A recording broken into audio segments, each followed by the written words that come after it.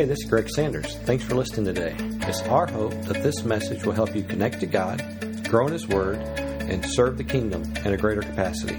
Thanks for listening and enjoy today's message. Week 2. We're studying the book of Romans, week 2. Last week, we talked about how Paul said in chapter 9, he had this ardent heart for this lost, this unquenching desire that people far from God would be made near to God. And this week we're looking at Romans chapter 10, and he kind of starts, we'll see in just a minute, he starts the same way. Let me ask you this question. How many have ever been lost? Not just spiritually. You've just been lost. You were just driving down the road and you were lost. I feel like I get lost in 2 different places repeatedly. Driving out of state and theme parks. Theme parks can be the most confusing place. They even have GPS apps on your phone now that will lead you through theme parks, and they don't work. I have been to Silver Dollar City more times than I want to admit, and I have been lost. It's a small place. There's actually a disclaimer on their webpage I found that says, if you want the exit, walk uphill. No matter where you are, the exit is uphill. And that helped me a lot. How many know? So you know what it's like to be lost? Here's what I've discovered when I'm lost. I'm usually lost before I know I'm lost. Does that make sense? I think I'm going the right way, but I come around the corner and there's a dead end, or there's a pond, or there's a creek, or there's something to let me know I'm not going where I thought I was going. So there's a little bit I experience lostness without knowing I'm lost, and then I experience lostness knowing I'm lost. So sometimes I'm lost and I know it, and sometimes I'm lost and I don't know it. So if you're in the room today, you might be lost right now, and you don't even know it. But God, here's good news if you've ever been lost. God has a heart for the lost. And now I'm talking about spiritual lostness. God has a heart for those who are lost. And if God has a heart for the lost, then you and I, as God followers, must have a heart for the lost. In Romans chapter 10, listen to what Paul says. This is the second time he's talking about the same thing. Chapter 9, he talked about it. Chapter 10, he talked about it again. He talked about it one time, then he talked about it again. That's why we talked about it last week. We're going to talk about it again. He says, brothers, my heart's desire and prayer to God is for the Israelites, that is His own people, that they may be saved. For I can testify about them, listen to this, that they are zealous for God, but their zeal is not based on knowledge. Since they did not know the righteousness that comes from God and sought to establish their own, they did not submit to God's righteousness. Christ is the end of the law so that there may be righteousness for everyone. Everybody say that word with me, everyone. For everyone who believes. Moses describes in this way the righteousness that is by the law. The man who does these things will live by them. But the righteousness that is by faith says, do not say in your heart who will ascend to heaven, that is to bring Christ down, or who will descend into the deep, that is to bring Christ up from the dead. But what does it say? It says the word is in you, it's in your mouth, and it's in your heart. That is the word of faith we're proclaiming. That if you confess with your mouth that Jesus is Lord and believe in your heart that God raised Him from the dead, you will be saved. For it is with your heart that you believe and are justified, and with your mouth that you are confessed and saved. Let's stop right there. Father, we love you. We thank you for this time together this morning. And I pray in the next minutes of time that you will anoint me to speak what you want spoken. Open our ears, our hearts, and our minds to hear what the Holy Spirit would say to us. I pray whether people are in the room, watching online, or listening to a podcast months from now, that the Word of God will work in us this morning, that we would just commit ourselves right now to respond to what the Holy Spirit would say to us, so that our life can be changed and effective for the purpose of God. And everybody in the room that agrees with that prayer, would you say, oh yeah? Oh yeah. Oh yeah. So Paul's saying, I want people who are close to me to know Jesus. I want my people to know Jesus. He's not satisfied. And here's one of my big statements I want you to get today. He's not satisfied that those who are nearest to Him would be far from God. I'm praying today, I want to put this on the screen for you. Let us never be satisfied when those who are close to us are far from God. I will say it again. Let us never be satisfied when those who are close to us are far from God. You know, John says in one of the small gospel stories in the Bible, he says, I have no greater joy than to see my children walking in the truth. In other words, there's no greater joy in his life to know that people that he loves is loving Jesus. But I believe the opposite is true also. There's no hurt in a believer's life than when those that we love don't love Jesus. And when those that we love don't know Jesus, if that statement, we love them, but they don't love Jesus, when that situation no longer bothers us, then we have to be man or woman enough to realize, I do not have my passion for the lost to the level it should be. It should bother us when those that we love don't love Jesus. You're not shaking your heads like I want you to. Someone say it again. It should bother us when those that we love don't love Jesus. It should bother us when our friends at the workplace or at the golf course, at the marketplace, or around the table at Thanksgiving, when people we love are far from God, that should bother us. And if it doesn't bother us, then there is a spiritual condition that needs to be improved, not just in them, but in us. So how can I grow a heart for the lost? Is the question I'm going to answer this morning. Here's the first way I can grow my heart for those who are far from God. Is number one, I must not allow anything to lessen my love for them. Paul said, my heart's desire and my prayer to God is that the Israelites, those who I love, those of my own people, he says, I long that they be saved. I long that they come to know Jesus. Jesus said the same thing in Matthew 23. He said, Oh, Jerusalem, how I long to gather you unto myself, but you would have no part of it. Jesus has the same concern. This unstoppable love for Jesus or for people that flows from Jesus must also flow out of us. And the best way we grow our love for the lost is to grow our love for Jesus. I want to say that again. The best way we grow our love for the lost is to grow our love for Jesus. Because the more you love Him, the more you'll love them. And so if my love for them is fading, I hope this will be a wake-up call. Let me be the blue lights behind your car today and tell you, if you do not love the lost, your love for Jesus is not where it ought to be. And somebody just said, don't judge me, you can't say that. And your reaction just judged yourself. Okay? We cannot be satisfied and comfortable with people that we love when they don't love Jesus. There is a process that God has called you and I to be a part of. And so I'm not here to tell you today, this is not a do better sermon. Well, you just got to do better loving people. That's not what this is about. But this is an encouragement to let's love Jesus better. And if we love Jesus better, we will love people better. Jesus said it like this, remain in me and I'll remain in you. For no branch can bear fruit by itself. It's got to remain in me. Neither can you bear fruit unless you remain in me. Jesus said, I am the vine, you are the branches. Of a branch remains in me and I in him. Listen to this.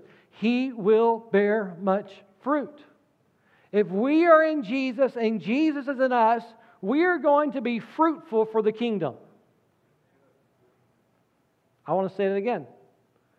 If He is in us and we are in Him, we will bear fruit for the kingdom.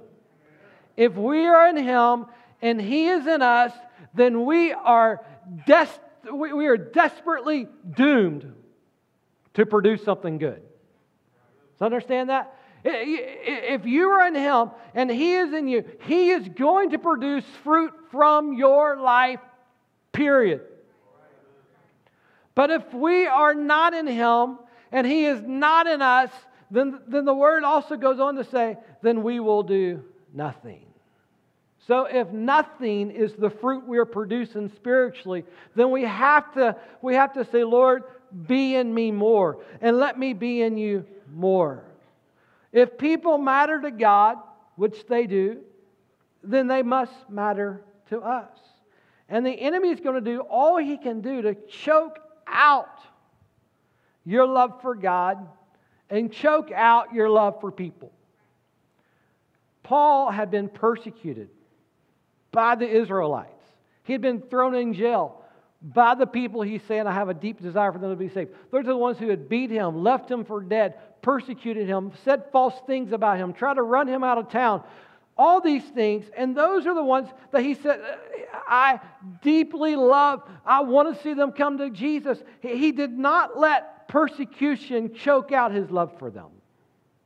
You and I cannot let what people do to us choke out our love for them. We can't let time choke out our love for them. I have a really good friend of mine, lifelong friend of mine, who just consider him one of my best friends. But somewhere in our late teenage years, his life went one direction, mine went a different direction. We would see each other, but obviously living different lives. He had major struggles with alcohol, addictions to drugs of all sorts, in trouble with the law, in jail, out of jail, just totally different life than I'm living. And I never stopped being his friend. I never stopped loving him. But at some point, I don't know when, at some point in my mind, I just decided the way he is the way he is. I'm going to love him. I'm going to be his buddy. But he's not going to change. I'd seen no desire for change. I had no interest towards the Lord. And somewhere I moved from that part of the state to here, so we just kind of lost touch. And so I was over the moon pleased when he called me a few months ago and told me how God had radically saved him, changed his life. He called me just to discuss the Bible. That was it. But when I hung up the phone, I had to repent to God for me giving up on someone who Jesus had not given up on. We cannot allow what we see, hear, or experience choke out our concern for those who are far from God. Amen? Number 2, we've got to realize that sincere belief is not enough. Look at verse number 2. For I can testify about them. This is who Paul's talking about the Israelites. I can testify about them that they are zealous for God, but their zeal is not based on knowledge. Paul is saying they're sincere, but they're sincerely wrong. Their sincerity, listen, people in our world today, they don't want to hear this, but you hear it this morning, okay? Sincerity is not a substitute for salvation. Tweet that and see what kind of response you get. Right? Because most of us live in a world today where if you are sincere, that's like the ultimate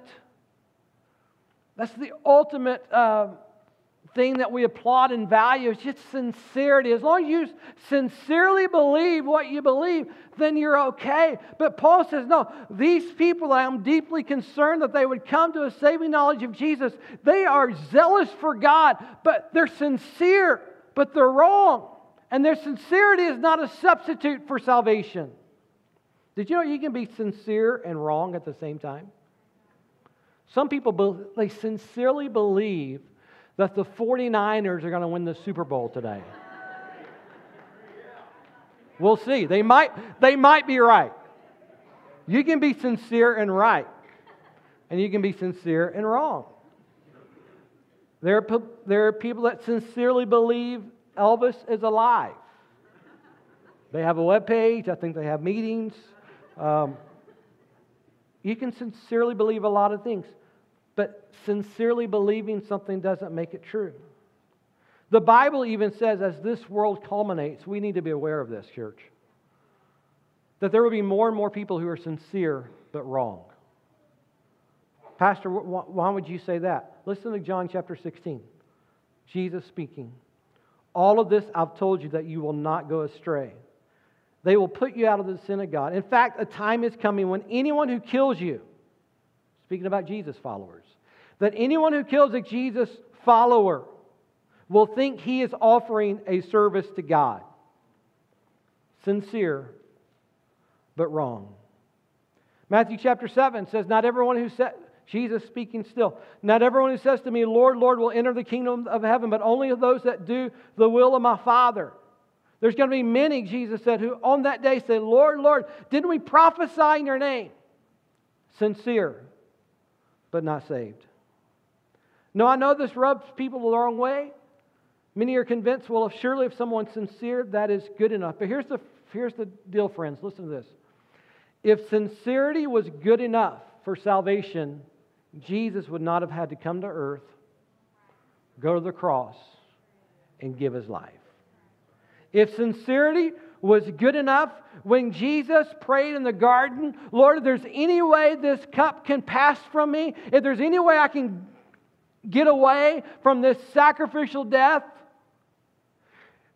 if sincerity was enough, then God could have spoken to His Son and said, okay, Jesus, you don't have to go to the cross. Just get up from the garden and make sure they're sincere. But sincerity is never a substitute for salvation. And I know that flies into the face of the culture we live in today, so it just makes me want to say it again. Sincerity is never a substitute for salvation. That right there is worth your price of admission this morning. Because we live in a world that says sincerity is the God. But it's not. Jesus is the God. You can be sincere and wrong. The other day I was pulling out of our neighborhood, which is right across the street over here. I was pulling on the Highway 38, that 4-lane road. I looked to the left, there was no cars coming. I looked to the right, there was no cars coming. I looked to the left again, there's no car coming. I hit the gas. I went about 4 feet into the lane, and all of a sudden someone started honking their horn at me. I know you can't honk loudly, right? Because when they honk, they're all the same level, but he was honking loudly. And in that moment I realized that I sincerely thought the way was clear, but I was wrong. And I slammed on my brakes, and I literally thanked God that guy honked at me so I could stop before I was destroyed. I was sincere, and it almost cost me my life. You and I are not called to be part of the process of condemning people, but we are called to be part of the process of being salt and light and alerting people that we live in a dark world, but Jesus can change them. He can help them. He can redeem them. Proverbs 14 speaks to this, and I'll move on. Proverbs 14 says, there's a way that seems right to a man, but it leads to death. Sincerity without knowledge, it puffs us up. It provides a substitute. We provide our own substitute for the Lord. Number 3. we have to believe that anyone can be made righteous in God's eyes. Before I go any further, I'm not going to ask you to raise your hands or anything like that, but let me just ask you, for the sake of you answering this for yourself, do you believe that God can save anyone? Because I'm going to challenge you to believe that God can save anyone. That no one is outside the reach of God's grace. Verse 4 says, Christ is the end of the law, so that there may be righteousness for most people who believe. No. He says, for everyone who believes. I like what Charles Stanley says. He says, when we place our faith in Christ, God looks at us just as He looks at Jesus, who completely obeyed the whole law without exception and without fault. The perfect record of Christ becomes ours through faith. The record of our wrong is expunged. The record of His righteousness is credited to us. That's the grace of God. Titus chapter 2 says, for the grace that brings salvation has appeared to all of us. This verse, 1 Corinthians chapter 6, verse number 11, says that we were washed when we were sanctified. We were justified in the name of Christ and by the Spirit of our God. All of us can be made righteous in the eyes of God. All of us can be saved if we call on the Lord. Several years ago, there was a man attending our church who had been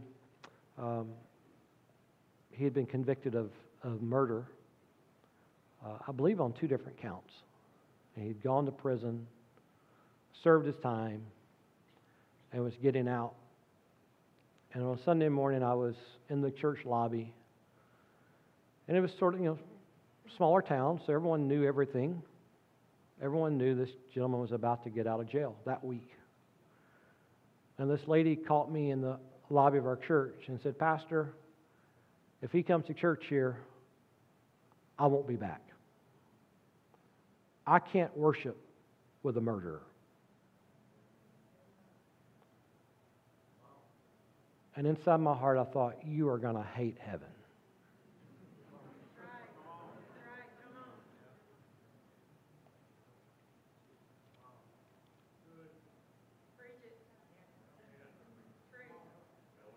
Right? You are going to hate heaven. Because I am pretty convinced matter of fact, wasn't there a thief right beside Jesus on the cross that He said, today you're going to be in my kingdom?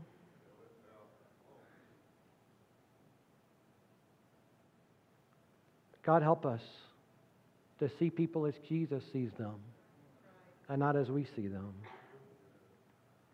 By the way, that conversation was over 12 years ago. And so I had to get back on Facebook because that's where you find out stuff. And I'll just tell you, that gentleman got out of jail, started attending our church, started preaching and sharing his testimony anytime anyone would listen to him. And he's still doing that today. Amen. God can change any heart. Isaiah chapter 1, verse number 18 says it like this. Come now, let us reason together, says the Lord. Though your sins are like scarlet, they shall be as white as snow. Though they're as red as crimson, they shall be like wool. Pastor, I just don't know if I can believe that God can save someone like you're talking about.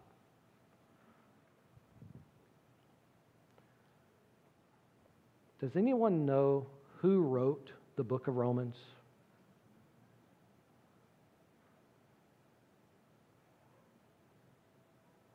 Paul described himself as once being a murderer and a persecutor. Right? I like the scripture in Hebrews where it says, to the uttermost, Jesus can save. That doesn't just mean that He can save anybody. That means He saves us thoroughly. There's not one part of our life But He cannot, as far as the east is from the west, remove that trespass from me. So, Pastor, how can I be right with God? And how can I tell my friends how they can be right with God? Well, Romans 10, 9 through 13 gives it to you in a snapshot. If you confess with your mouth Jesus is Lord and believe in your heart that God raised Him from the dead, you can be saved. You will be saved. For as with your heart you believe and are justified, with your mouth you confess and are saved. And as the Scripture says, anyone who trusts in Him will never be put to shame. For there's no difference between Jew and Gentile. The same Lord is the Lord of all and richly blesses all those who call on Him. For everyone who calls on the name of the Lord shall be saved. I want to ask Megan to come. I want to ask you to get out your phone. Get out your phone real quick, and I want to ask you to take 2 pictures. First picture I want to ask you to take is this next slide. I have written this picture on, I don't want to exaggerate, but dozens and dozens of napkins through the years, if not hundreds of napkins for the last 20 years. It's simply our need for salvation and how we come to Jesus. The guy on your left is obviously separated from God. Why is he separated? He's separated because there's a gulf of sin. Sin creates distance between us and God. And it doesn't matter how much religion you practice, doesn't matter how many good deeds you do, doesn't matter how sincere you are, all those good works, all that religion, all that stuff, it never crosses the gulf between us and God. It just falls short. We're all sinners in need of salvation. Romans 6 and 23 says that the wage of sin is death, but the gift of God is life through Christ Jesus. But see, Jesus came, which is the next picture I want you to take a picture of.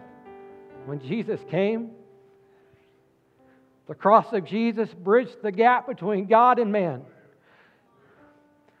And when there was no way that I could ever be saved through my good deeds and my works and my efforts, through my sincerity, in a moment, Jesus did what I could never do.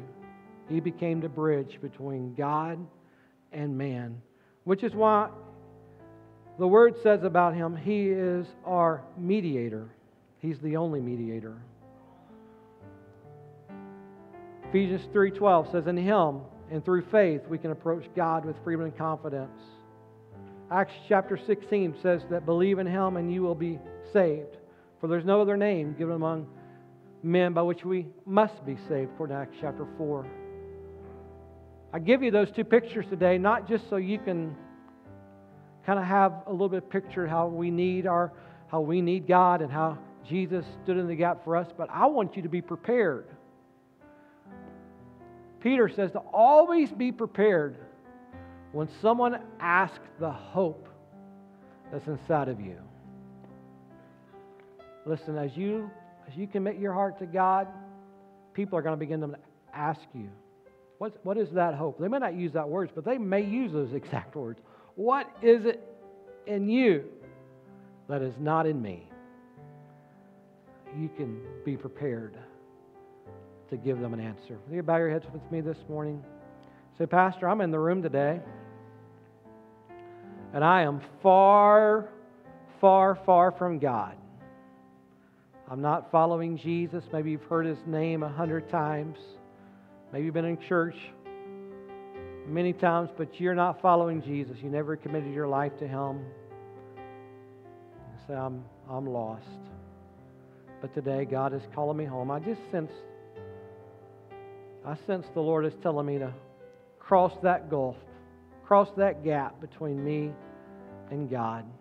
Jesus is telling you, come on over. Come on into my presence. Come on into a life with me. And today, you say, Pastor, I need to do that. I need to accept the gift of salvation. Never done it before. Maybe once upon a time you did in your life, but God's just been dormant. So I need to cross over. I need to accept Christ today. Accept what He's done for me. I would love just to pray for you. I'm not going to embarrass you, call you forward, do anything to make a spectacle of you. Just want to pray for you. Would you just lift your hand real quick? That's me, Pastor. Today's my day. Today I'm getting things right with God. Spent too much time far from Him. I want to live my life with Him. Amen. Father, I pray right now for every person who's far from God in the room or watching online. I pray the day would be the day where they commit themselves to You, that they would confess with their mouth, believe in their heart, Lord, that they would follow You, that they would become a Christ follower today. Do it today. In Jesus' name. And church family, would you repeat this prayer with me? Dear Jesus, use me. Stretch me. Make me concerned about those You're concerned about. Stir me. Change me if necessary. I want to be used by You. In Jesus' name. Amen. Amen. I just don't know if there's any telling what God will do with a people who will say that prayer and let Him live it out through us. Amen. There's no telling the impact your life can have for eternity. So let's walk out of this place this week and do it. Amen. Would you give the Lord a hand clap for His word today? We love You, Jesus. Hello, this is Greg Sanders, pastor of the Assembly here in Cabot. I want to say thanks for listening today. If you are ever in the Cabot area, we'd love to have you join us for a service. For service times, check out our webpage at theassemblycabot.com. Thanks again for listening. We hope you have a great day, and God bless.